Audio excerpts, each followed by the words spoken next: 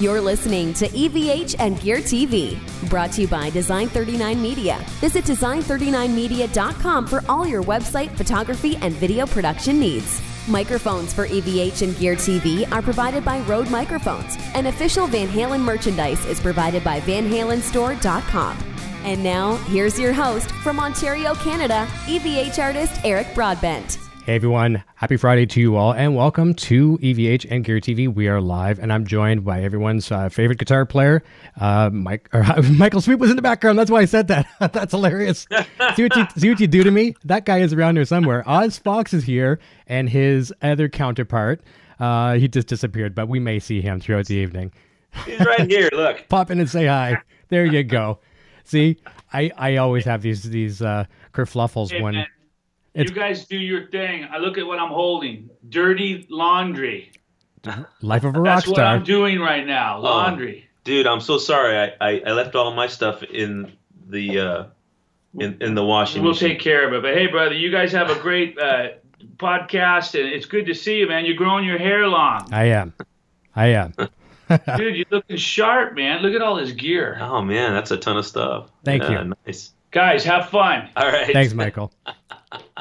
I swear to God, sometimes, doing these test calls is a good thing. Sometimes it's a bad thing because I get so sidetracked talking to, we're ad-libbing and having some fun off the air. Right. That's awesome. So anyways, Oz, how you doing, man? You got a break from the bit of the tour, day off today. And you're obviously, I was asking if you're at a hotel, but you're at Michael's place. So how you been doing?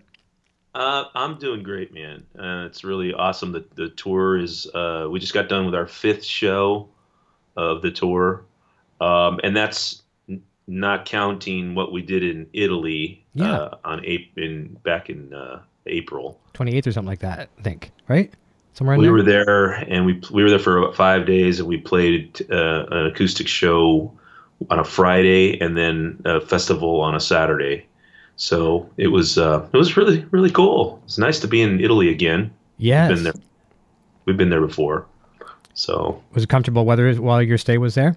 Yes, it was really nice. The sun was out. It was warm. It was beautiful. So we had a good time there in Milan, Italy. What a way to kick off the tour. Yeah, I know. And that was the first show we had with our new bass player, Perry Richardson. Okay, good. And I'm going to ask you some questions about that later on too, as well, to see how things are going that way. But some bands, some of their first shows of the tour could be like a dive in the middle of the winter somewhere, and you're lucky that way. Yes, I would have to say we're very blessed to be able to start off a tour, going to Italy and hanging out. It's great. If I recall correctly, I think Michael was telling me the last time he was on, there was some times a while back, like last couple of years ago, whatever, you were doing some tours and you were kind of snowed in some places. Oh my gosh, yeah. There was one time when we had a show out here on the East Coast at a place called Mohegan Sun. Oh, yeah. It's a pretty popular casino out here. And a storm was coming in. It was already the middle of winter in January. And Robert and I were getting ready to fly in to Rhode Island. And we were going to have a stop, a plane change in Chicago, over at Midway. Mm-hmm.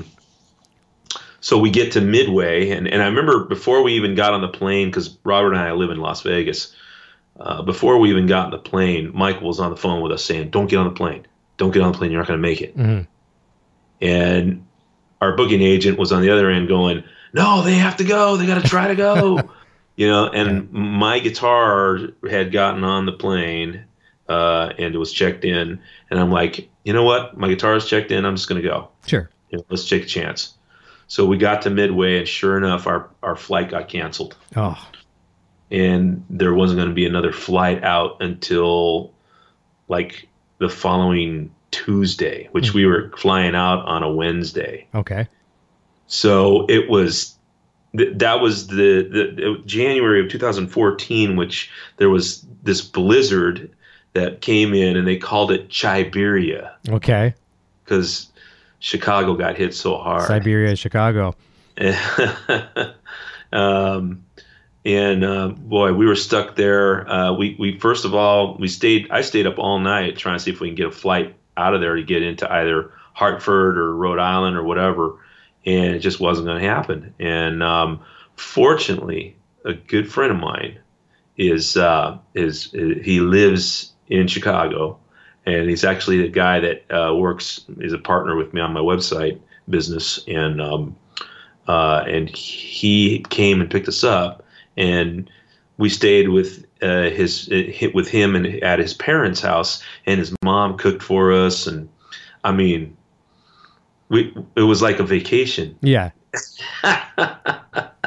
It was really awesome. So, I don't know, somehow or another, even the worst of times can become some of the best times. Oh yeah, silver lining in every cloud, right? Of course.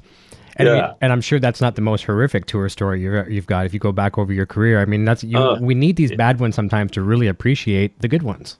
Yep, absolutely. Yeah, for sure. Let's say hi to a few people over in the chat. We got a bunch of people that are really excited for you. As I was mentioning off the air, my good friend Darren more rock and rolls here saying excited for this one. Paul Perkins is here saying thanks for having Oz on, Eric. And what really inspired this too was discussion over in the Line 6 Helix Facebook groups. Chad Boston runs a really good group over there. It's actually the largest one out there. He's got over 14,000 people out there. The Line 6 Family Original. I always forget the name of it, but people are saying, Eric, you should try and get Oz on because they saw this Helix stuff. And I'm like, okay, well, let's see what we can do. North of Port says, very cool. Looking forward to this one. Thanks. JJ Collins is here saying, hey, everyone. Joseph Sherman, hello from Colorado. Blimpus, oh my God, I'm excited for this. Quentin James is here saying, hey, all. This is cool. Paul Perkins says he's going to be seeing Stryper in Green Bay on Friday and Bratfest in Madison, Wisconsin. Super stoked. The new album is killer. Great feedback. Thank you, Paul. And Nice. He saw you in Cleveland last Sunday night. Put on a great show. Fantastic. Awesome. Good. Serious fan. Jay's Tacos and Guitars saying this is going to be rad. Mississippi Treasure Hunter says hi, Eric and Oz. Okay, here's a fan question right off the get-go. Here's from Paul again, too. Superfan says, Oz, what guitars did you use in the studio on the Goddamn Evil record, and will you be bringing any of your old Jacksons on tour? Well, let's see. If I can recall, I believe I brought a Jackson soloist with me to the my old Bengal Tiger Jackson from the To Hell with the Devil. I still have that guitar. I still play it. It's a great guitar. I mean, that was the guitar that Grover Jackson handed it to me personally and rubbed the top of my head and basically said, "It's all yours," And wow, no, it's just one of those things. I'd never let it go, But I did bring that guitar, and I also at that time had the Variax shipped to me to the studio. I got a James Tyler Variax sent to me, which I was still learning how to use it, so I really didn't get much use of it in the studio. It had just come to me. I had to sit down and start reading the instructions on it, and it's a very involved piece of equipment. It is, yep. Yeah. So but I believe I used the Jackson for a few things. We used a few of Michael's guitars. Michael's got so many guitars, it's insane, and they're all really nice guitars. So for me, it's nice to have a selection of different guitars to use, and sometimes some of his old favorites are there. As he's got some real nice Paul Reed Smiths that sound great, and he's got a couple of knockoff Les Pauls that we tried and we actually used. And I don't know if anybody's heard of it's a brand called Grassroots. No, I haven't heard that. They're out of Korea. Okay. And they make some really nice knockoffs. And a partner of mine, another friend of mine, he got an overstock of them, and they look just like Les Pauls. Wow. And they got the bookend top, the book top, and everything, and they play really nice, well-made guitars. So he put some new pickups in one of them, and actually played a clean guitar in a song called "Can't Live Without Your Love" with that guitar. But the majority of it, I would say, the majority of the stuff was played on one of Michael's Paul Reed Smiths because it just felt good. It had a good tone to it.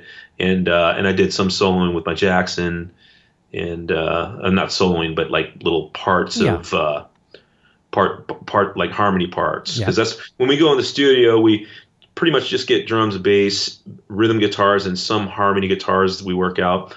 And then what I do is I go home, and Michael, when we're all done with that, Michael comes home and he does all his vocals, and I go home and I do all my solos at home. And so I can do it in my little home studio that I have, and I send the tracks in and they just pop them right in. Well, that's perfect. So, yeah. And I would have to say all of everything that I did was on my Jackson Soloist, my old Tiger Striped Soloist that I've had for years. So, it's just sometimes those favorites are why fix something that isn't broke? That's right. The way I look at it as well too, you always have a guitar. I have one here as well too. We all do. We have that one guitar, I'm sure. You might pick up 5 or 6 in a row, and they all have a story, but one really has a story. And that one, like as you said, handed to you, kind of blessing to you, the mojo passed on to you. I'm sure you can look back at that guitar, and if there's one you have to know you can count on. Even if there's a guitar that's better or inferior, that one is going to be the one that's going to not let you down. Right. Yeah, that's cool. Yeah, nice story on that one too. So that's a good answer for Paul Perkins there, asking about the studio. Let's have a look here. Who else we've got? We've got JD Gonzalez all the way from Venezuela, which is very cool. He pops in here from time to time. Kyle Scott is here. Coffee Drinker is here. He was really excited about this one. Brian Gazelle says, would love to know how Oz incorporates the Helix into his live rig. Did he model any amps or use it just for effects or routing? So there you go. That is a perfect question, and I had that on the itinerary for the evening. Tell us when Helix kind of came into your life and how you do incorporate it into your rig. Well, let's go way back to 2005. Okay. When we were just doing, let's see, what was it? I think it was a Reborn album. Mm-hmm. And we were going to start touring for that. And I needed something that, because at that time I really didn't have much gear. And as amp-wise, at least, I had sold most of my stuff off, mm-hmm. except for a few goodies that I kept. But they were just too big and bulky to tour with. And Michael had suggested to me, and Michael's like a equipment guru. Yeah, he is. He knows a lot about gear. Michael had suggested the Pod XT Live. Okay, right.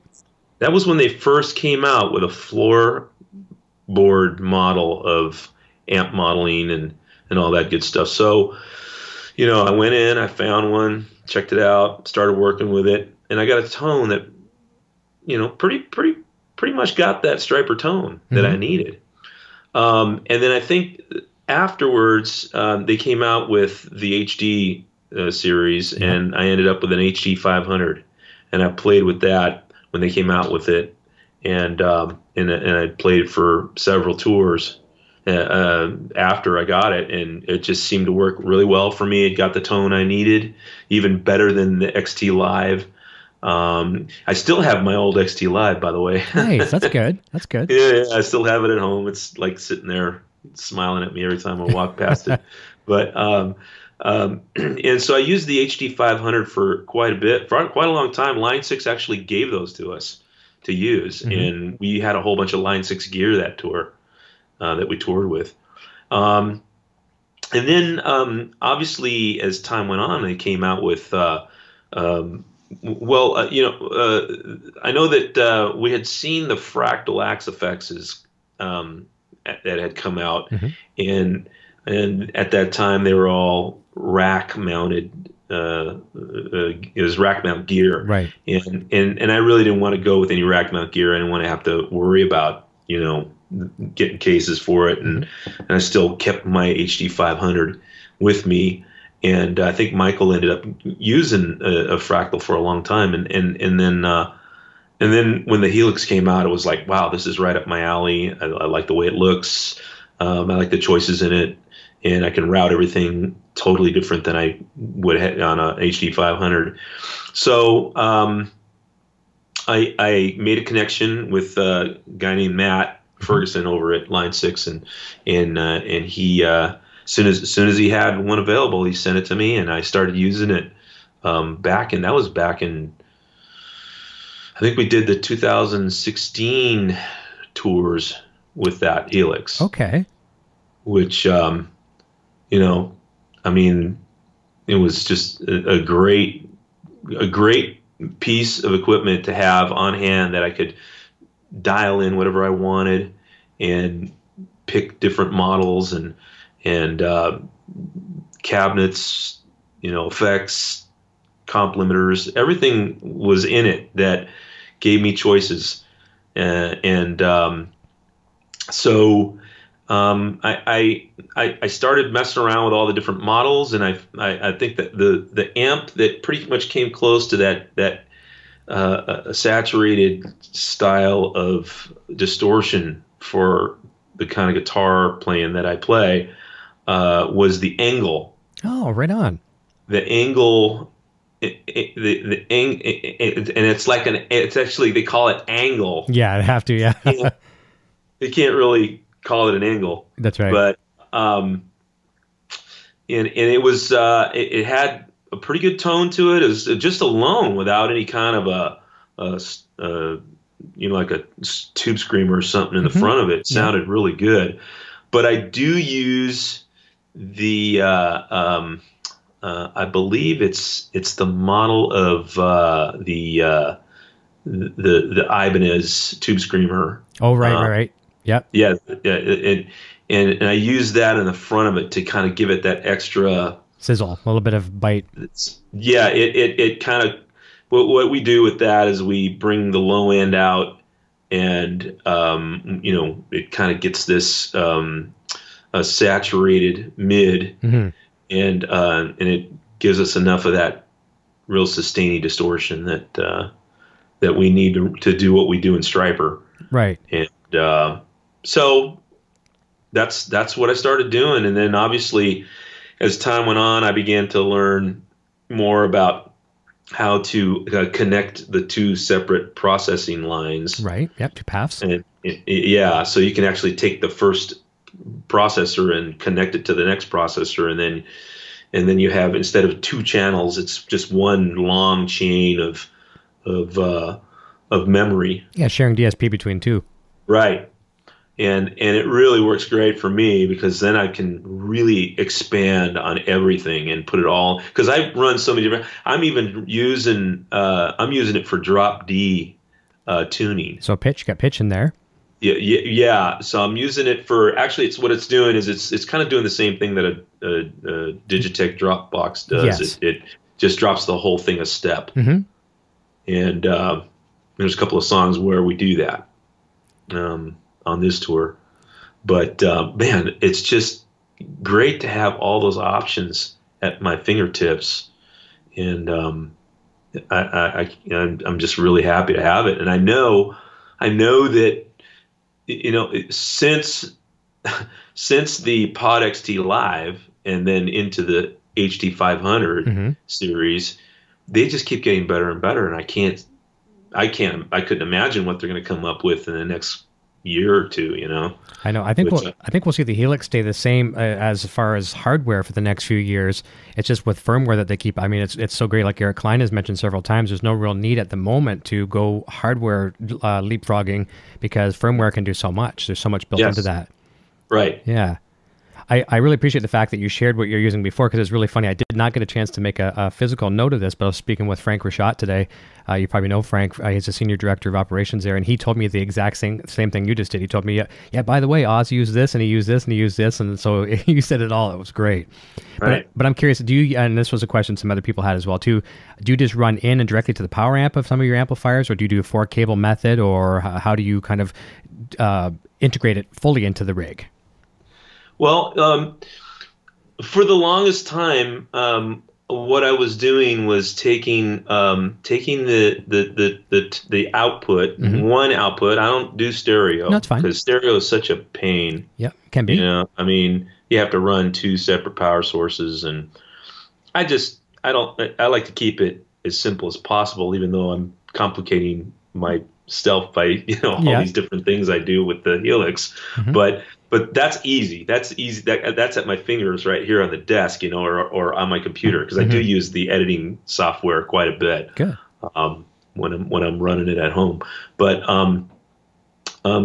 So what I've been doing live is taking the Helix, and whenever we would tour, I would run it into I had, and I still have, a Strategy 400 Mesa Boogie power amp. Okay. Which is 200 watts a side tube. Okay. It's in a rack, and we have it in storage, and I would my Strategy 400 had a mono input to run to both channels.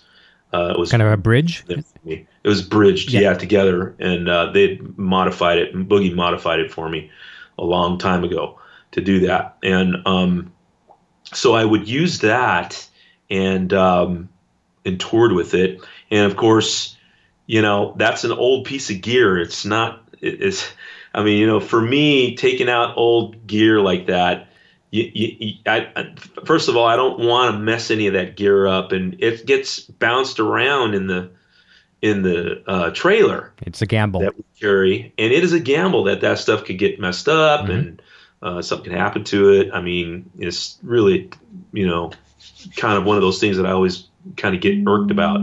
But other than that, what happened was, if I wasn't touring in a bus, we would have fly dates. Right. So what I would do was I would order every time on the rider for backline gear, I would ask for dual rectifiers, the 3-channel dual rectifiers, and I would just run into the front end of the triple rec or dual rec with the clean channel on. Gotcha. So I'd use the clean channel, and I'd use the knobs as like an EQ. Okay. And that was working for me. It worked, and it sounded okay, but it was still always kind of, you still had to deal with that extra preamp stage that was kind of dirty that they had, because those amps are supposed to have some kind of a bit of a distortion to them going into the power stage, and so for me, it got by. Okay. If I ever had to use a Marshall, it was like the worst, because Marshalls are not clean. They are meant to be dirty all the time. And running a Helix, or any other processor like that into the front of a Marshall is just impossible to get a good tone. You can do it and get by, but man, you're going to be able to have a lot of high end. The low end's not very good, and it's just pain. Yeah. But I did it. I made it work with the Boogie dual rectifiers, and then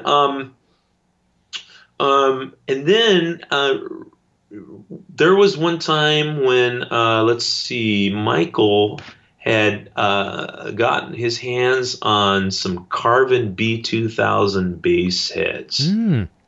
That'd be clean. Which is very clean, and it's got some pretty cool EQing in the knobs there in the front end. Probably parametric, I think. Some of it, yeah. And 2,000 watts of clean power. That's clean. Running at 4 ohms or whatever. Lots of headroom. I mean, a lot of headroom. Okay, and so what we tried that. It sounded good. Michael was using it for some stuff here, and so I tried it, and then eventually what happened is I started playing in Vegas quite a bit. I have a couple of bands in Vegas. I play in a band called the Sin City Sinners. Okay. When I'm at home, there's also a band called Heart Attack that I play in. Okay.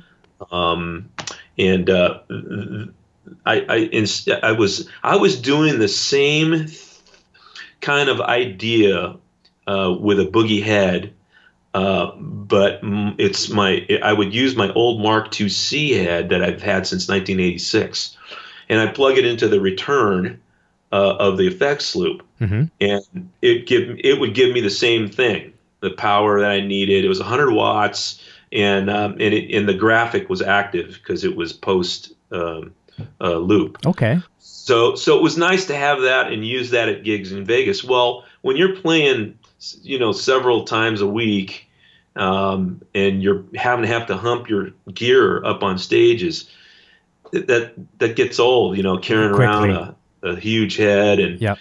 cabinet and all that stuff.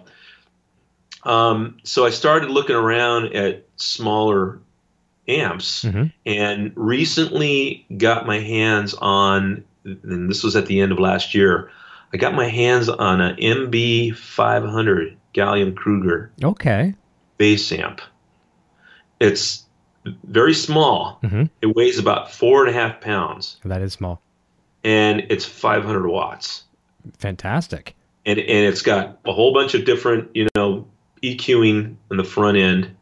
And I tell you, and then I went out and bought myself one of those compact rectifier cabinets, those smaller 26-inch 212 cabs that Mesa Boogie makes. And that combination with the Helix, powering the Helix with that, has just been sweet. Just because I don't have to break my back so much carrying all that gear.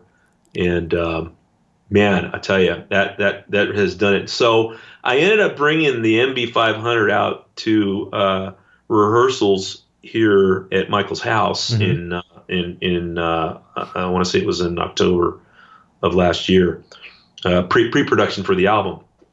And Michael plugged into it with his pedal. He's got a signature pedal from ISP. Yeah, the Theta Pro. Right. And he was like, "This is great." He loved it. So then we ended up buying. He's got 2 of them, and I've got 2 of them, and we've got them on the road with us now. Oh, cool. So that's what we're powering our stuff with right now. Are those MB? We've got 2 500s and 2 800s now. So you're using one of each for backup, I would assume. Well, yeah, they're definitely backups, but we use them all. Okay. The way I run my rig, I've got 4 Mesa Boogie 4x12 cabinets behind me, and the bottom cabinets I run with one of the power amps. The top cabinets I run with another power amp, and then I just kind of bring in the tops enough so I can hear a little bit of a monitor there. Right. And the bottom cabinets are pushing more volume, so and they usually mic that.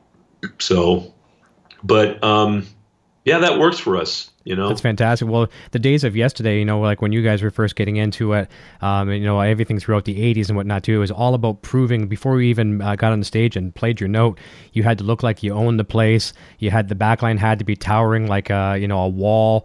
And nowadays, even most bands are used to do that. It's not about the impression anymore. You're getting cleaner stages, a lot of modeling stuff. No one, even though you're not lugging most of your stuff anymore, you're still lugging a little bit.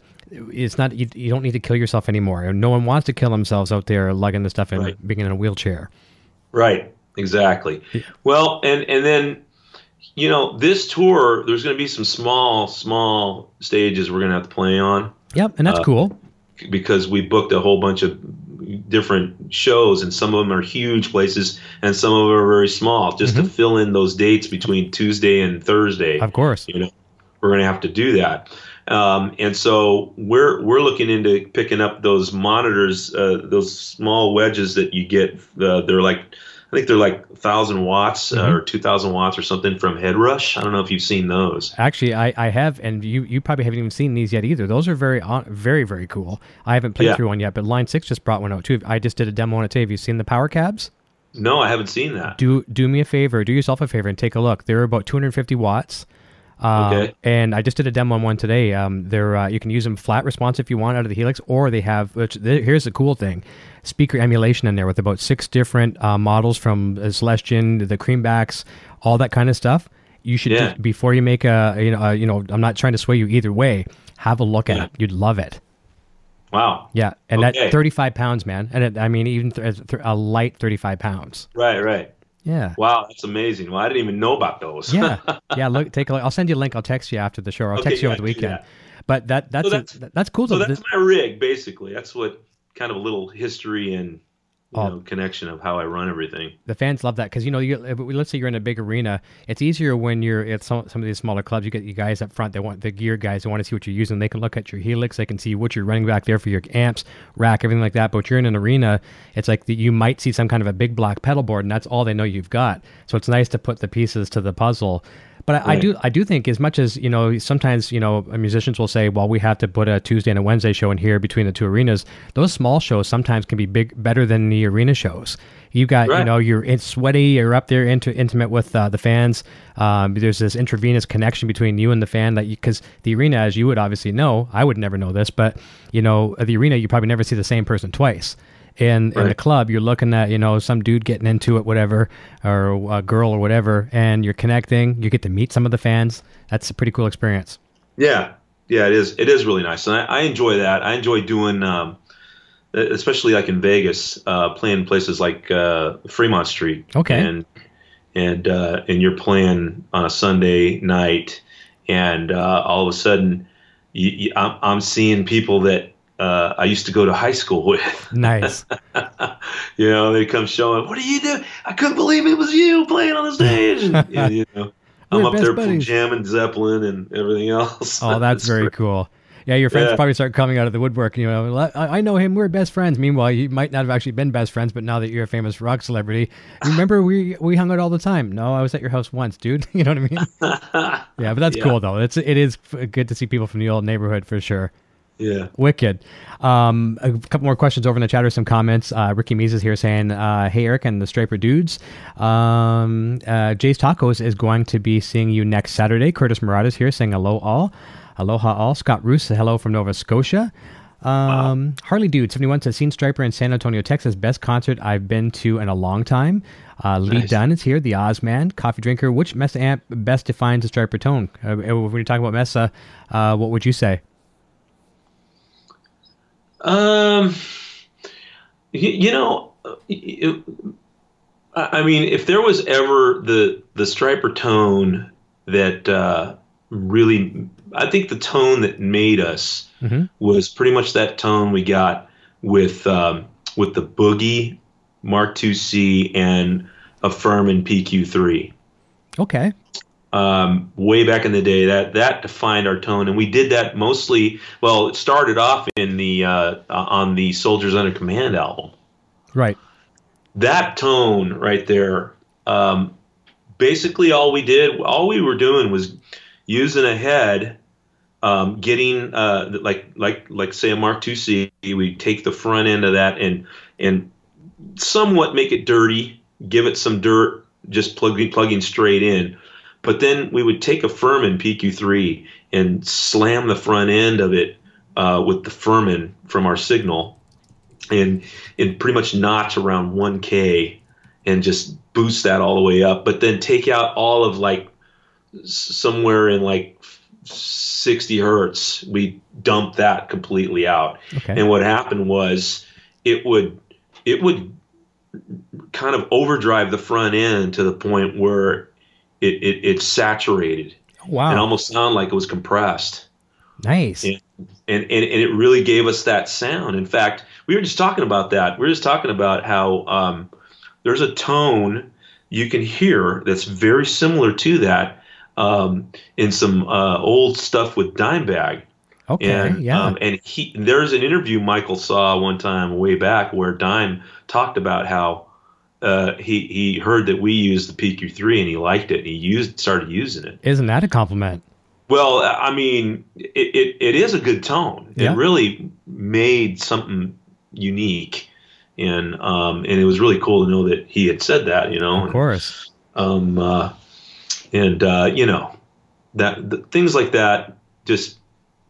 I'm just really happy that we were able to kind of have some kind of a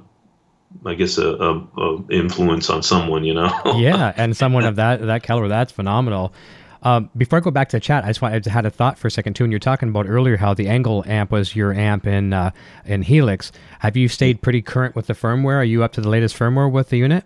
Yeah, I think it's in a 2.5, I believe. Yeah, so I was just curious if you tried like the placator and things like that. Yeah, see now, I haven't had much time to get into listening to much else lately, just because I've been so busy playing. I'll get calls in Vegas from guys that want me to come sit in, because in Vegas, if you can sing and play guitar, you get work. Yeah. They want guys when their main guy can't he's going out of town or he's Sure. sick or something. So I'll get a call to come and sub, for somebody. So I'm constantly learning music, and I got the tone I need in my Helix, and it's slamming. That's good. So I haven't had a chance to look at much of the newer models, but I plan on doing it. The other thing I want to get into is IRs. Yes. Which I haven't done that yet. Mm-hmm. So that's going to be my next thing when I get a little bit of time, is to, jump in and pick out some packages and start loading a few things in to see what they sound like. One of the things you'll find, you got to be careful, because you can get down that rabbit hole where you start going into it, and then you'll just try so many, you'll try hundreds, and you'll never go anywhere. You're on a treadmill. I always just shop around a little bit, look, even some free ones that are out there. I had Paul Heinmarsh, he sent me one. It was a free one, and it was on some patches he sent when he come on the show to demonstrate some tones, and it was a free IR, and I'll be happy to share that one with you as well too. And it's like a selection type of something, and it just sounds nice. I only use probably about 10%, not even that, maybe 5% of all my patches are IR based. The rest are the stock cabs. But if you can just find a couple and just kind of force yourself, limit yourself to not go down the rabbit hole, and then you'll have fun with them for sure. But if you go down that rabbit hole, then you're never going to use them. You're just going to be on that treadmill. Yeah. Well, that's cool though. Well, yeah, it is cool, and I love having the options. I mean, It's just incredible. Yep. And I'm really looking forward to, like I said before, I know Line 6 is going to continue to do the development, and and I'm really looking forward to more things coming up with the Variax guitar, and I know, really happy with it. I'm really the guitar itself is just an amazing guitar. I got it out on the road with me. I'm playing it live. So yeah, we saw pictures of that. I think you have the same one I have, the 89F with the Floyd, correct? Yes. Perfect. You have yours is black or the red? Mine's black. Okay, there you go. I've got the blood red one. So that's very cool. Yeah. Yeah. I was going to tell you something about the IRs as well too, and I forget what I was going to say, but I will send you a link this weekend to the Power Cabs, because they take IRs too. The Power Cab Plus, you can actually load IRs into the Power Cab, which will free up a pretty substantial chunk of DSP on the Helix. So I'll send you some links to that for sure. Okay. Blimpus says, Oz, is there any chance at all for a new Sin Dizzy music? Yeah, Sin Dizzy. Sin Dizzy was a really awesome project that I did in the '90s, and a lot of it, I would say, just came from, I don't know, somewhere that I needed to express myself in a different way, I guess, at that point in time. There was no Striper at the time. Right. And I just happened to run into the right combination of guys, to do it with.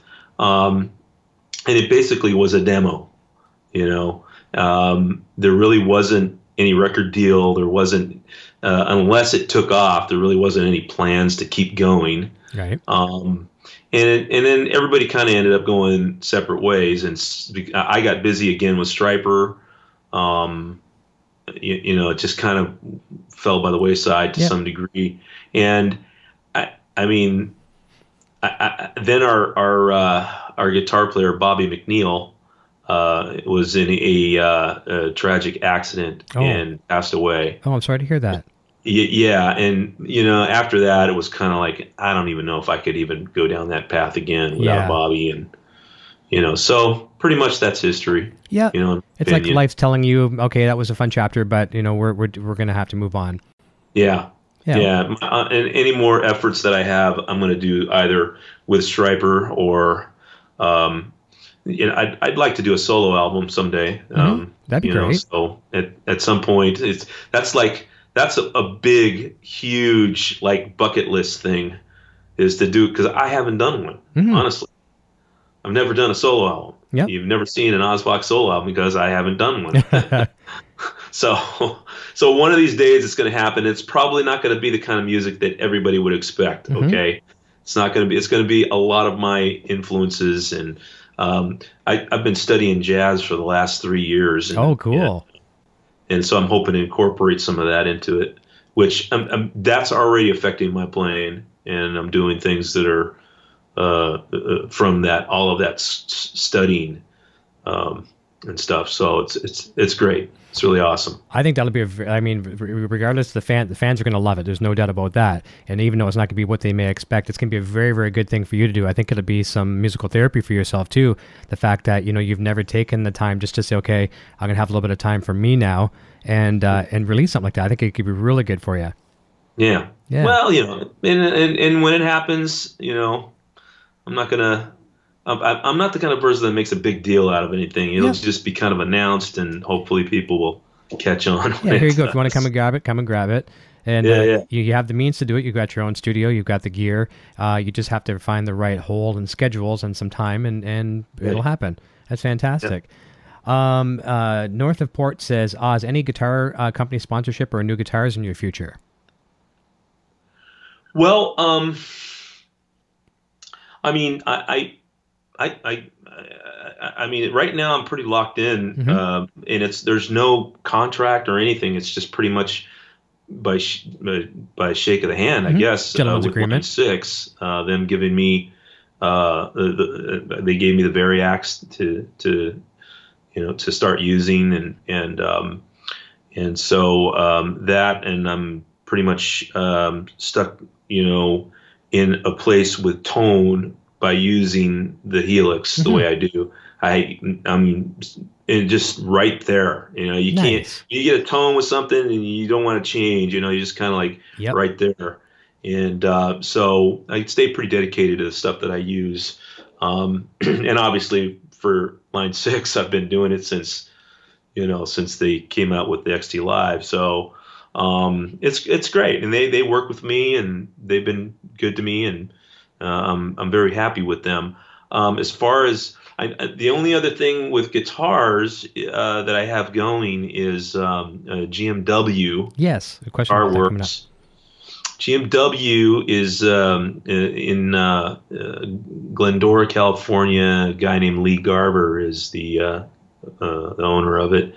And Lee works out deals for me so I can get guitars, and they're very, very nice guitars. I pay for them because I don't really want to be signed and be an exclusive guy to any one guitar company, only because I don't want to get just stuck playing one type of guitar. Sure. I would rather play with whatever I want. So that's kind of where I'm at with that. I also, I mean, not too long ago, I got my hands on a GJ2, which I wanted to keep my relationship with Grover going, and getting the GJ2 was pretty special for me, because that was, pretty much the next chapter that Grover got into for making his own style of guitars. And so I have one of those that I use every now and then. I can take that out with me. It's a very nice, short, small, light guitar. It's one of the I have the Areti top of the line Areti guitar. Okay. It's a 22 fret with a Floyd. Really great guitar. It plays like butter. A nice travel guitar too, being a little bit lighter. Yes. Yeah. Fantastic. So, yeah, I don't really have any plans on being with anybody unless somebody approaches me and for some weird reason says, hey, we want you to use our guitars. We'll give you X amount. I'm going to need at least 4 or 5 guitars, to play different places. And I'd like to get some money compensation for playing them. Yep, of course. That's kind of the way I want to do it. If somebody ever does that with me, which I'm no Joe Satriani, so that's may not happen. Well, you never know. But that's the thing, too. There has to be a bit of a two-way street, especially if you're going to get locked in, because now that kind of limits, it's like an actor going to do a gig and say, okay, well, you're only allowed to do this. You can't venture out to any other gigs. Well, I'm losing some revenue here. Yeah, for sure. Exactly. Yeah, Paul Perkins was going to ask you about the GMW guitar. So there you go on that one, Paul. Scott Roos says he used the XT Live as well. Broken Chains is here saying, hi, Oz. Ricky Mees says, got a question. What brought on the black and yellow? Did that have any Van Halen influence at all? The stripes? The black and yellow started back when Robert Sweet designed his drums one time in all kinds of different yellow and black shapes. And I don't know if that was because of Eddie's guitar or not, Mm-hmm. but Robert really liked Yellow and Black. Okay. So it went from his drums to the guitars to the amps, and then the outfits turned into, that was back in the Rox Regime days. Yeah. And before I even started with Rox Regime, I was the last guitar player for Rox Regime. Okay. So it was shortly after that we, when I joined the band, it was shortly after that we got signed to a record label, Enigma Records. And then Enigma didn't want us to use the name Rox Regime. They wanted us to come up with something else. Okay. So then that's when the name Stryper came into play. And then all of a sudden, bam, the rest is history. Oh, that's cool. Great story, man. I'm really glad to hear that because I didn't know that whatsoever. So Shapes eventually become Stripes too. That's very cool. Yeah. So that was from Ricky Mees. And this is a good question too. Scott Roos says, would love to see some of your presets on the Helix. Always interesting to see people's approach. Now, you don't have to commit to this, but down the road sometime after you get a break on the tour, if you ever wanted to share a patch with me, with our fans here, I'll put it up and we'll give it a download for exclusive for EVH and TV fans. That'd be awesome. That'd be cool. Yeah, and by the way, I mean, and this is something I should probably mention, is that I have a website called Sir Oz Academy that people can subscribe to. Okay. And I will be sharing patches and tones and all that kind of stuff on my website. So Great. it's just like a $10.99 subscription to get in, and it's by month, $10.99 a month, or $99 a year, or something like that. But it's kind of like a Netflix thing. You go in and you've got a library of guitar lessons and tones and interviews and all kinds of stuff. Oh, fantastic. So so that's a place where I will be posting more things about the Helix in time, as well as the Variax, and I also post stuff like guitar solos that I've done on songs. You'll find some Stryper songs up there that I put together a kind of a lesson on. Oh, people will love that. Yeah, that's good because there's so many tutorials out there from everybody. Some are good. Like, I mean, this applies to everybody: Van Halen to Stryper to Stevie Ray Vaughan and Kiss, or whoever. How to play it, and everyone's got a certain direction, but nobody's 100% accurate. So the only person who's going to be as closest to 100% accurate is yourself. So that's fantastic. Exactly. Yeah, I love that. Speaking of which, we were talking. I mentioned Frank Rashot earlier. He's in the chat as well too. So Frank's here from Line 6. What was the other question here as well too? And he was just telling me today about your rig, so it was really nice that he was sharing that with me. Pete, I can't say the last name. Konarski says going to see these guys in Des Moines in 2 weeks. Can't wait. Jay's Tacos and Guitar says, did Kiko play the first half of the Lost solo? So he wants me to play it? No, he said, did Kiko play the first half of the Lost solo? I'm not sure what he's referring to there. Kiko? Yeah, I don't know. Unless he made it. Okay. First half of the Lost solo is, let me see, how does that song go again? Lost. Da, da, da, da, da, da, da.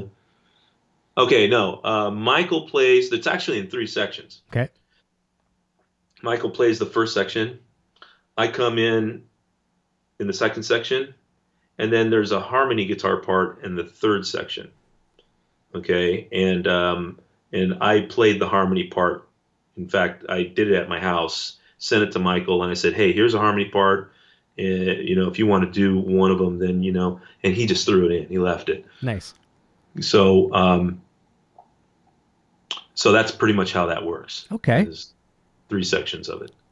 And my grandson is actually in the chat. B. Carlson's here saying he's wishing me good luck. So thank you, B. Appreciate that. You know who we have to talk about as well too is our very, very, very good mutual friend. He may be here tonight. I'm not even sure. But he's been with you on the road a little bit. Mr. Adam Reaver from FU Tone. What do you think? Oh, yeah. What's this guy do? You think for the world of guitar players, including yourself, like some of the world's best guitar players out there, yourself in that same company, are using this incredible product of his. How do you think it's been helping guitar players out there?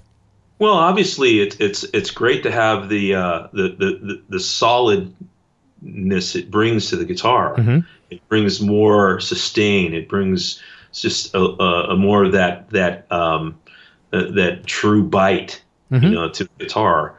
I've got several of my guitars loaded up with his his parts, and it's great. It's great to have it. It does feel, you can feel it. You can feel the difference. Yes, you can. And it's amazing to have it. We talked about it in New York about him helping me work on kind of doctoring up my Variax.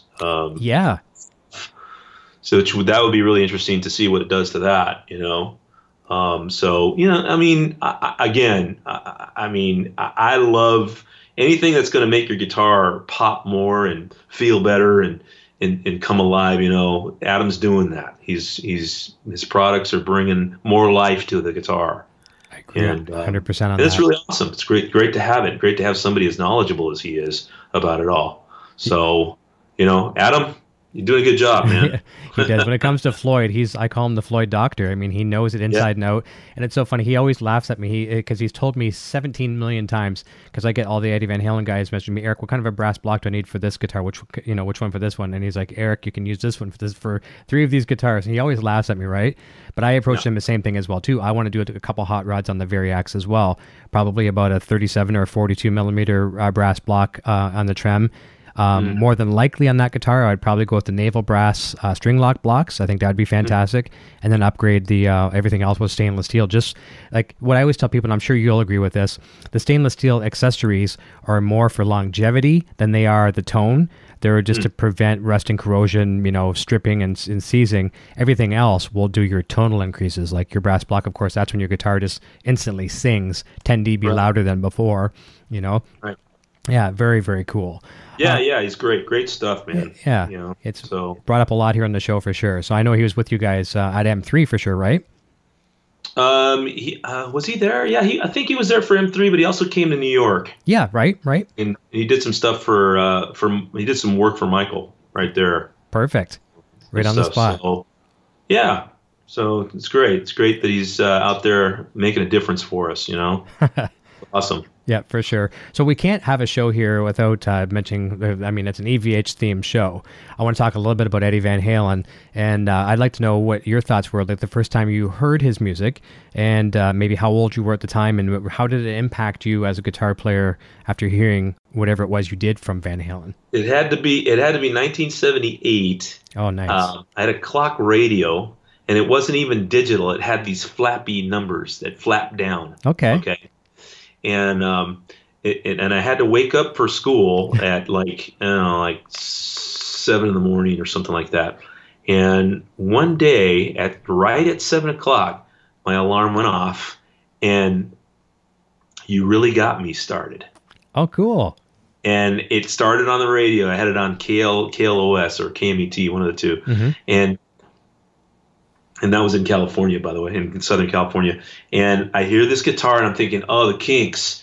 But then I heard all these licks coming out of it, and tone, and, Diddley Rough, the way he sang at the time. Mm-hmm. And I couldn't believe it. I was like, what is this? I sat up in my bed, and I'm like, oh my God, who is this guy? And then afterwards they mentioned it was Van Halen, and I went and talked to all my musician friends. Have you heard of Van Halen? You Really Got Me? And they're like, that's old news, dude. And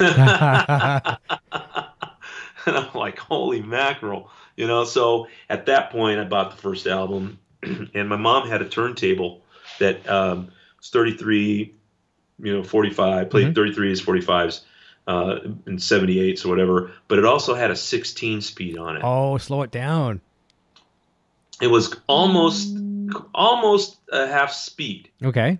At 16 speed with the record player. Right. And I'd just find those spots in the vinyl where the solos were, and I would listen to note for note everything he was doing. Then I would go to the concerts and get squished as close as I could to go watch Eddie and see where his finger positions were. Yeah, prehistoric YouTube. Exactly. Yeah, that's all we had. That's all you had. I wasn't able to really go out and see him in the clubs. I was too young, And so, after a long period of really doing my research on Eddie, I finally would learn a good amount of songs from him note for note, and I tried to get that tone and everything. And I probably don't play. I've had a number of, even to this day, I still mess around with all of those licks that I learned way back because they're cool to warm up on and, goof off with. Sure. And I've had other guys that are really good at it come up to me and say, no, you're playing that wrong. And I'm like, oh, okay, well, whatever. Yeah. Everybody's got an opinion, though. Yeah, but I'll tell you, Eddie was a huge influence on me. And I have to admit, I wouldn't be the guitar player I am now if it wasn't for Ed, and, he did a lot for me in giving me that jolt of wanting to be, a better player and have some kind of different thing go on in my life as a player, and so, yeah, pretty much. He's done that for a lot of people. He's done that for a lot of people, and that's very cool. But what I really like about the guy is this folklore. Okay, so back in the day, you had a record player that would slow it down to almost half speed, and you'd go catch a couple shows, and that was your introduction to Van Halen as far as learning it. That's the best you had. You didn't have the tab books back then. You didn't have internet back then, or even video cassettes like lessons that we used to have a few years back. But now, like as you say, you get buddies come up to you and saying, "Hey, Oz, you're doing that wrong." And that guy himself is going to be told by the next guy, "Hey, Bob, you're doing it wrong." There's this folklore that follows Eddie Van Halen that, everybody is doing it wrong. Everyone's getting close, right? And just no one's getting it 100% right. Like Adam said, I was watching one of my videos back on my channel here. I've got one because someone was commenting on it. And I posted in my opinion, the 3 best tributes of Eruption that are out there by fans, right? And Dweezil Zappa was one of them. Pete Thorne was one. And a Canadian friend here, Jacob Duraps, he's another one as well too. And each of these, proteges play very, very close, right?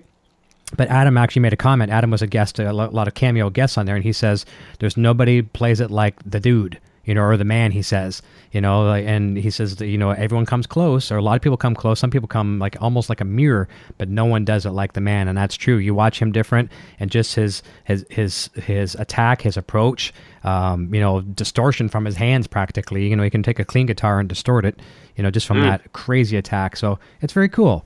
It's very cool. Yep. Walking folklore. Definitely have to owe it to Eddie. Yeah. Moments. So what about let's talk some calling cards, like for yourself. What would you say? Okay, so you're giving someone your speech. Let's say you're a band someone's kind of headhunting you for a band. What would you say your calling card is yourself? What is your strongest asset that you bring to bands? You mean like to influencing them? No, maybe just like, okay, are you a guy that can fit in the pocket? Are you a guy that can fly by the seat of your pants, no charts, and just adapt to anything? Is it vocals? Oh. Yeah, like what do you think are some of your assets that you bring in? It might not just be a certain talent on the guitar; it could be anything. Well, I'm a good faker. Okay, yeah, improvise, yeah. I guess that's a good way to put it. Yeah. I could fake my way through a bunch of stuff. Well, if it works, sound halfway decent, but on top of that, I can sing. Yes, important. Like you said with the Vegas things, that's why you get picked up a lot there as well too. Yeah, so being able to sing and play, whether it's, and I don't like being a lead vocalist. It's too much work. I would rather not be a lead vocalist. I'd rather be a background singer. It gives me a little less to, worry about when I have to figure out where to play here. Mm-hmm. But, I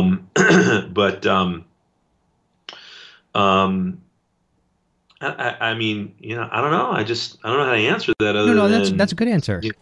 I do my thing. Mm-hmm. I have a number of things that I know how to pull out of my frets and. Mm-hmm. And I get in there and I have a tougher time playing with clean guitar or cleaner guitar. Mm-hmm. So I've got to always have this tone that's, like a jet engine, Mm-hmm. Yep. That whole, I came from that whole school of the big guitar distorted tones Mm-hmm. like Van Halen and Randy Rhoads and all that stuff. So, which by the way, I have a pretty cool Randy Rhoads patch in my Helix. Oh, nice! You made it. I pretty much dialed it in, and we used it for the Randy Rhoads Remembered shows in Vegas that we've been doing, and Stacy Blades. I don't know if you know Stacy. He's another good friend of mine. He lives in Vegas. Okay. He likes to use that tone. He plays, Believer and all that cool stuff. So, but I mean, those tones just filled the room. Yeah. It was that those were the kind of guitar tones that you didn't need huge, and that's what I use. I use that tone, and I'm more familiar with that. It's more sensitive, and it responds and gives you more harmonics, and you can do a lot of cool things. You can do cool things with chords, and I mean, it's pretty amazing to have that kind of way of playing. But then when it comes to trying to play like, when it comes to playing cleaner guitar, I have trouble doing that. Like I have to play Sweet Home Alabama, and you got to clean your guitar up a little more with that. Yeah. And trying to do all those licks, man, it just drives me nuts. I can't. It's hard. It's hard to do. I mean, I could do them, but it's better if I had more distortion. Yeah. And I don't have to worry too much about getting the pick tone out or anything. So I think you just made a lot of guitar players happy, including myself. I know for a fact you made a lot of guitar players happy because a lot of us, and I'll admit I'm a one-trick pony, and there's a lot of one-trick ponies out there, and there's other ones that have a million tricks up their sleeves. But myself, I look at it as when you don't have that gain or your comfort zone, maybe it's a reverb and a delay and your nice distortion that you're used to, you feel like you're running down the street half naked, and it's a very uncomfortable situation, especially like you say, if you're in some type of an improv type of a gig, or you're the hired guy and you're doing something out of your comfort zone, you don't have your tone, probably at the end of the night, the audience is going to, including the band, can say, you did a good job, Oz, but you're probably looking at yourself saying, how did I get through that, right? Mm-hmm. Yeah. Yep. Yeah. That happens quite a bit, I don't know, doing the jazz thing, that you got to play completely clean with that. But the cool thing about that is I'm learning to play more stuff with that clean tone in that jazz style, more chord melody, learning how to do the way jazz players play their arpeggios. It's weird. It's like when you learn that, it's almost like you don't really have to worry too much about having distortion, because there's a certain way that style of playing gives you the ability to play with clean strings. I agree. Really weird. I mean, I'm learning all this stuff as time goes on. Yep. But hopefully when I'm in my 60s, I'm 56 right now. I'll be 57 in June. But hopefully when I'm in my mid 60s, I can just kind of go to like some of these lounges in Vegas and, sit in and, maybe sub for some guys, and not really tour too much, I don't, when I'm getting that old, I don't know how much more I'm going to want to be out on the road. Yeah, Michael says the same thing too, but hopefully we won't be doing it in our 70s, That's right. Well, I have one more question for you in a second, but before we do this, this was kind of down the same avenue that we're on. When you're talking about the jazz things, making you play a little cleaner, one of the things I think you will appreciate with your Variax, I've discovered this many times, is because, sometimes it's hard for us to grab a really cool riff and rock out on an acoustic guitar with action that's 2.5 times as high as some of our electrics. And we get spoiled with that Variax. I was doing some Van Halen stuff earlier today, and you get to kind of shred a little bit, and you're playing on an acoustic, for lack of a better words, with piezos, whatever you want to call them. And you really get to, like, if you're making some mistakes, you're going to really hear your mistakes. But then sometimes you're like, okay, I'm actually not doing that too bad. Because you're hearing yourself. Sometimes that distortion, which is a nice security blanket, but we're hiding under it sometimes, right? Right, exactly. Yeah, but for at home, I'm not saying to go jump out tomorrow with a Variax and go, shred acoustically, but at home, it's a good way to really warm up and like, hey, that's not too bad. I'll make a mental note on that one. Now, that's cool. Another thing cool about that Variax is they've got some jazz pickups in there. Yes, yeah. Jazz guitar models that sound pretty good. Mm-hmm. I mean, I plug that thing in, I turn on the little mechanism in there, and man, I'll tell you, I can get some really great tones with that. Just sitting there playing, here's a good one for you. note for note. Okay. Look up Tequila by Wes Montgomery. Okay. Okay, and try to figure that one out note for note. Okay. That's a tough one. That's my kind of that's been my Mount Everest. Okay.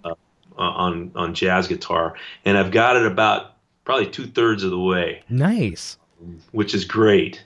There's one little chord that he does his guitar solo section in like 3 parts. He does kind of a simple octave thing in the very beginning, and then he gets into a faster kind of moving around with octaves in the center of it. And then the very end of the guitar solo is all chords moving around with just these amazing chords, like different inversions and stuff, and back and forth into, all these 6 and diminished chords. It's like unbelievable what he does.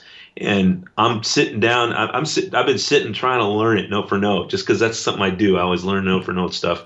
And it's just a pain. But I'm getting there. I like the way you described it as Mount Everest. Yeah, so that's your pinnacle. I like that. As a kid, my mom would always tell me, something on a similar level. She'd always say, Eric, why can't you learn to play like Chet Atkins? Because Chet Atkins was the bomb for her. And I'm like, first of all, Chet Atkins didn't squeal and didn't do whammy bar dive, so it really didn't interest me. But man, I would give anything to have listened to her for, just to try to learn some of those chops. Because you look at some of these guys and some of the biggest country bands out there today, and country's a different variety of country than when we were growing up, but still, these guys that are out there are shred masters, like literally, rock and rollers to at heart. Well, first of all, just a couple of things about that. What you said about your mom is the same thing my dad said about me learning jazz. Cool. He told me when I was young, you should learn jazz. Well, right. I didn't listen to him. Of course. Now I'm kicking myself. I tell him that and he laughs. He's like, see? Yep. and then the other thing is, when it comes to country pickers, did you know I was really heavily inspired to play guitar as a kid when I was like 6 years old? The reason why I wanted to play guitar at all was because of an album my mom had called Open Up Your Heart by Buck Owens. Okay. And the chicken picking on that really grabbed my attention, and the studio guitar player that Buck used on that album was James Burton. Oh, nice. Yes. So that's another one. If anybody wants to hear some cool, what I was influenced by, so to speak, stuff, Open Up Your Heart by Buck Owens. Listen to all that stuff, and I could sing most of those songs word for word, and I'd know I can't play all the lyrics. Right. But I mean, when I was a kid, I loved that album. My mom played it all the time. That's fantastic. What's really cool too, if you look at it, you go to concerts, outside of when you're not performing, you see some concerts sometimes. And I'm not a country fan per se. I really just don't get into the music, and I'm not saying it's just not my taste. I don't know any. I know some of the big mainstream artists, but I don't know some of the old school ones.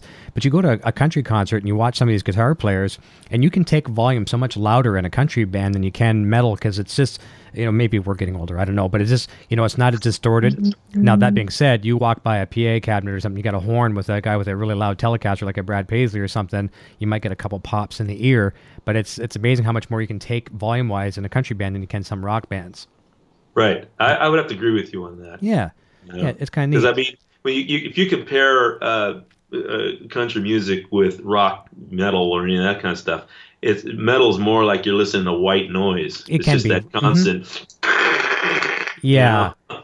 Where you're actually hearing real nice tones in country. You're hearing the real stuff. Yeah, there's some breathing space, a little bit of breathing space.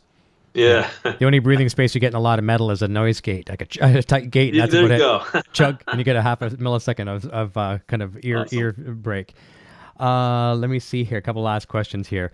Actually, after I come back from the questions, I just want to ask you too to tell us a little bit about how things are working out with Perry. You've got to have a dozen shows now under your belt, and to see what he's brought to the band for kind of adrenaline wise and just new camaraderie. But we'll come back to that question in a second.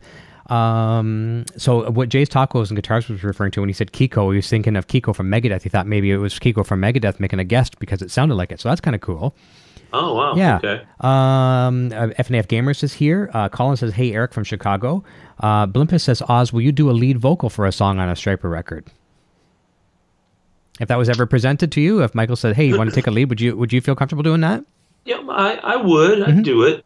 You know, I don't know. I mean, I'd rather not, but I mean, if he asked me to, I'd give it a shot. Yeah, you know, that's cool. Or would you be more comfortable in a live environment if he says, "Here, take this one"? Well, I do that live. Okay, all right. Yeah, I actually sing it live. It gives him a breather if I can take a line. Nice. You know, and so live, I sing the first line of the chorus of "Calling on You." Okay. So it just kind of goes, "Yeah, you make my life complete," and then I go right after that into the background with Perry.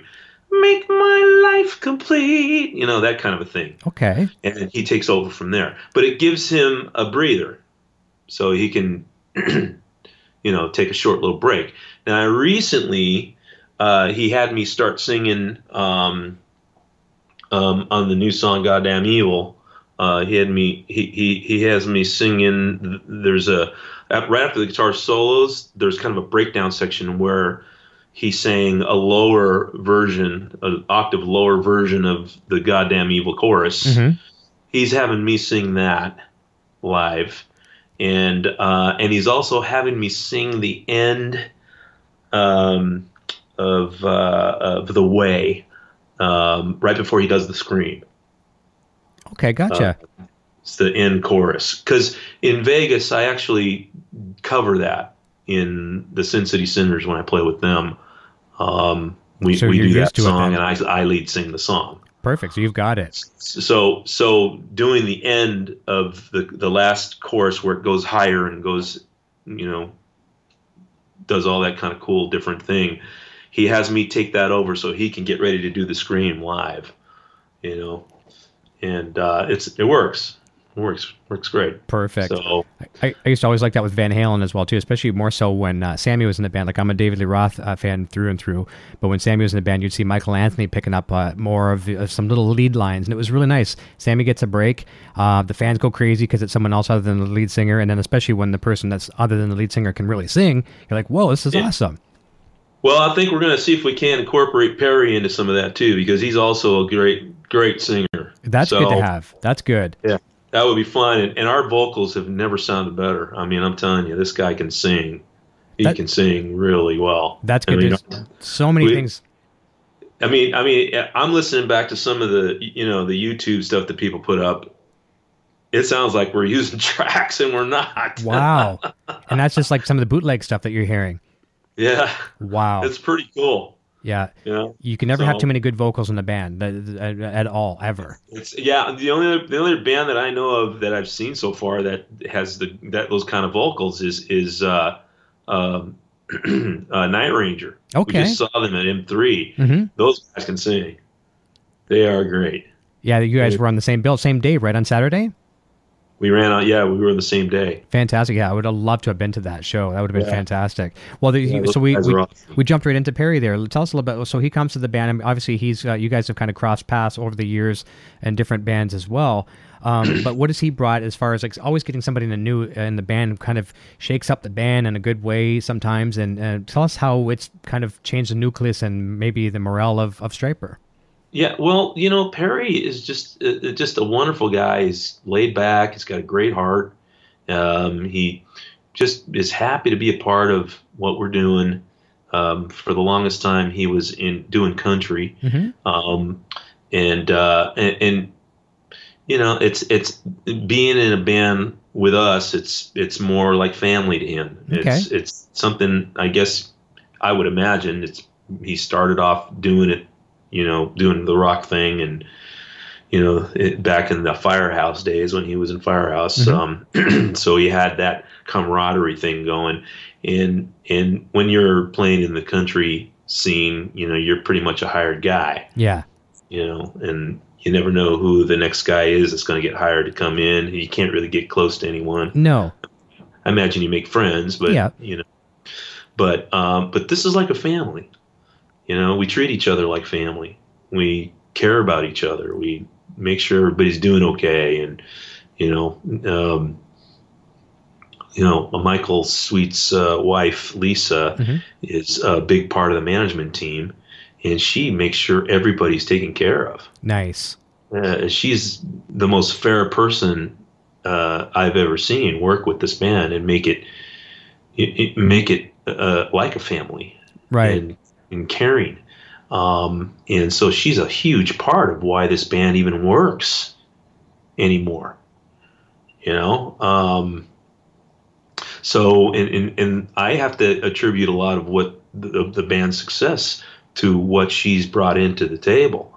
And so, I think Perry really appreciates that. He appreciates that. He appreciates, how we all just are like brothers, and we brought him in like, the new brother-in-law, and, hey, you're ours now. That's right.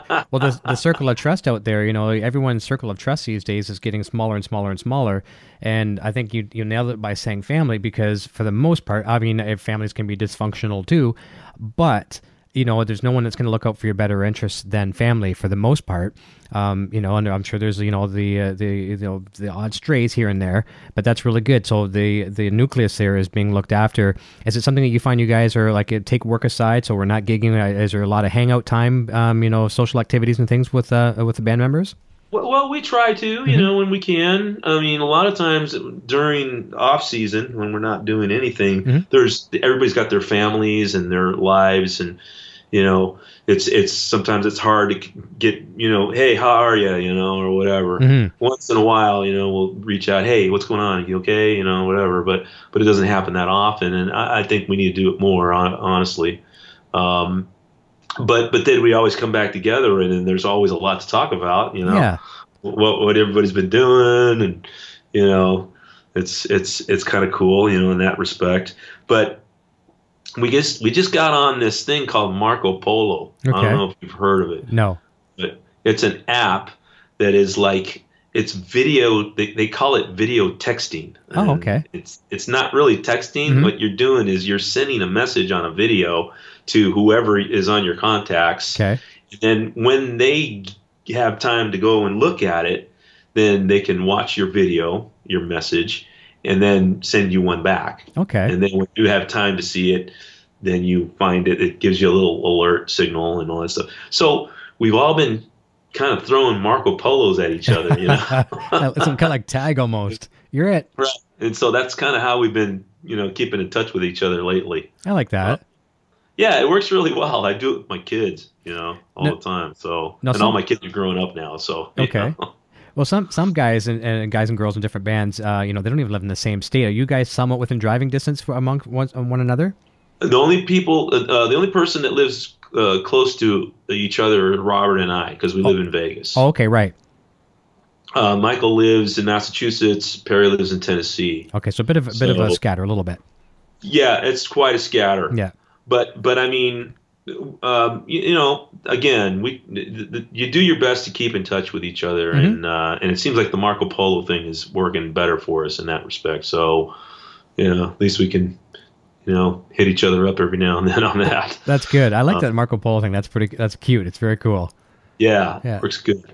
But Perry, let me tell you, he's really brought a huge, just like lift to the band in so many ways.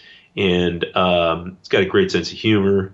He's got a low voice, and he has a little bit of a southern drawl because he's from South Carolina, and it's just all around a really super nice guy that just wants to be a part of the band and is happy to be a part of it, and we're happy to have him. Yeah, he's amazing. His vocals are just, his bass playing is very solid. It's very tight. But aside from that, his vocals are amazing. We've never sounded better. That's good. Yeah. Now, did I read somewhere? I swear I did. I started to see a lot more social media things happening in a good positive way when he joined the band. Is he into some multimedia stuff in that too? Doesn't he bring some extra tricks to the band too, or am I just thinking of something else? Marketing or promotions or his wife Shelley has more to do with that, I think. Okay. I think she kind of pushes it and gets him on, and it's good. It's good to be communicating and interacting, and Michael's really good with that as well too. And obviously, Michael's really good with it. Yeah, he keeps in tabs with all kinds of stuff. Robert hasn't really been too much on social media. Mm-hmm. It's not his thing, you know. He'll do it if he is asked to do it. Mm-hmm. His wife will help him with it, you know, when he needs to. Mm-hmm. I can do it, and I don't do it as much as I should. Mm-hmm. I think I spend more time showing people what I'm eating. I know your Instagram for sure. Yeah, but you know what? People like that, and you know what? That's a kind of a way you can do it without having being bombarded. You know that's just your thing, and this is my normal life. If you want to come and see me, the rock star, come to my show, and I'll rock out for you. But if you want to follow me on Instagram, here's my normal life. I like being normal. Yeah. Nothing wrong with that. I mean, if you notice, this is kind of my. Well, I went to Walmart today and got this shirt because I didn't have a dress shirt, you know, for dinner. So I went and got this George. They call him George. Yeah, we have him here in Canada too. I actually have George. Yep. But let me show you something, okay? Most of the time, I'm in shirts like this. Okay, I'll wear T-shirts like this. Okay, it's just really silly, you know, stuff like that. Yep. Just because I'm just one of those kind of guys. I'm laid back and tongue in cheek at the same time. You know what's really funny? If we're going to end this on a perfect note, we're going to wrap up here in a second. But we're ending off with Oz Fox buying George shirts, and we started off the hour with Michael Sweet doing laundry. So there's your life of rock stars. It's not all the the circus ringleaders and goats and all this other kind of stuff with things going on backstage. It's rock stars doing laundry and buying George shirts. If we didn't have some kind of normal down to earth things in our lives, we'd go crazy. That's right. And what we're gonna have to do when you get off the air, you have to tease Michael and say when I have him back on the show sometime. Because I was so flustered at the beginning, I called the Stryper's guitar player, Michael Sweet. So when he comes back on, I'll say Stryper's lead vocalist, Oz Fox. We'll get him back. So, but it's awesome. I'm very, very happy to have you here. We're going to wrap up here in a second, but I've got links down below to pretty much all your social profiles. We've got your website on there as well too, so people can find that academy that you were talking about. Oz Academy. Yeah, perfect. So have a look down below. Subscribe to Oz's platforms, Facebook and Twitter as well. Follow him on those platforms. And anything else you want to talk about before we wrap up? Anything that's any promotions or charity gigs or just anything at all you want to mention before we conclude? I mean, if anything, my whole thing is it's great to be back out on tour again. Hopefully we'll be able to do more and more albums. Hopefully people will go out and find the new Goddamn Evil album. And that they'll enjoy it. Like to make a quick mention, if anybody, my wife runs a nonprofit that helps women get out of sex trafficking, called Hookers for Jesus, and she does really great work, and she's got a lot of people behind her. So she's always looking for people to support and help out however they can. So look her up. Her name's Annie Lobert. Okay. I'm totally behind what she does. It's just an amazing thing. I get to spend time with the girls she helps every Sunday. We take them to lunch. Nice. It's really great. That is an epidemic. That's a bad epidemic, and people tend to want to look away sometimes because they don't want to deal with things like that. But it is an epidemic. I work with Crime Stoppers in the local area here as well too, and I get to hear about things like that. And it's good that she's assisting in that avenue for sure. Yeah, it's really great. And she's got a book out called Fallen.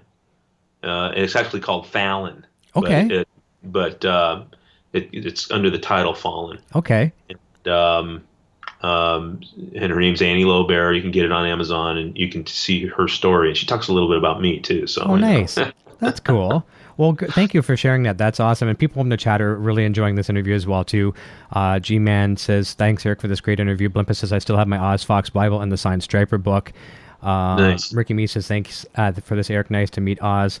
Saw the band during the 80s. So this was great. And I'm going to cordially invite you back sometime, maybe towards the summer or fall, maybe towards the end of the tour. I'd love to be here. Yeah, thank you so very much. And I'll say hi to Adam for you, and you'll probably see him before I do. But it's nice to talk about our brother from another brass block mother as well. Absolutely. So listen, go help fold some laundry with Michael there. I'm sure he needs some assistance. Yep. I'm going to go help him right now. That sounds good. And tell him thanks again for the hospitality of the internet there as well too. And we will talk to you very, very soon. I'm going to say goodbye to you off the air, so don't go away yet. I want to say everyone have a fantastic weekend. Eric. Mother's Day weekend, everybody. Go spend some time with your mom and your wife and all those good things, and make sure you spoil the mom in your life very, very especially this weekend. Have a good one. Oz, we'll see you in 2 seconds. Everyone, have a good one. See you next time.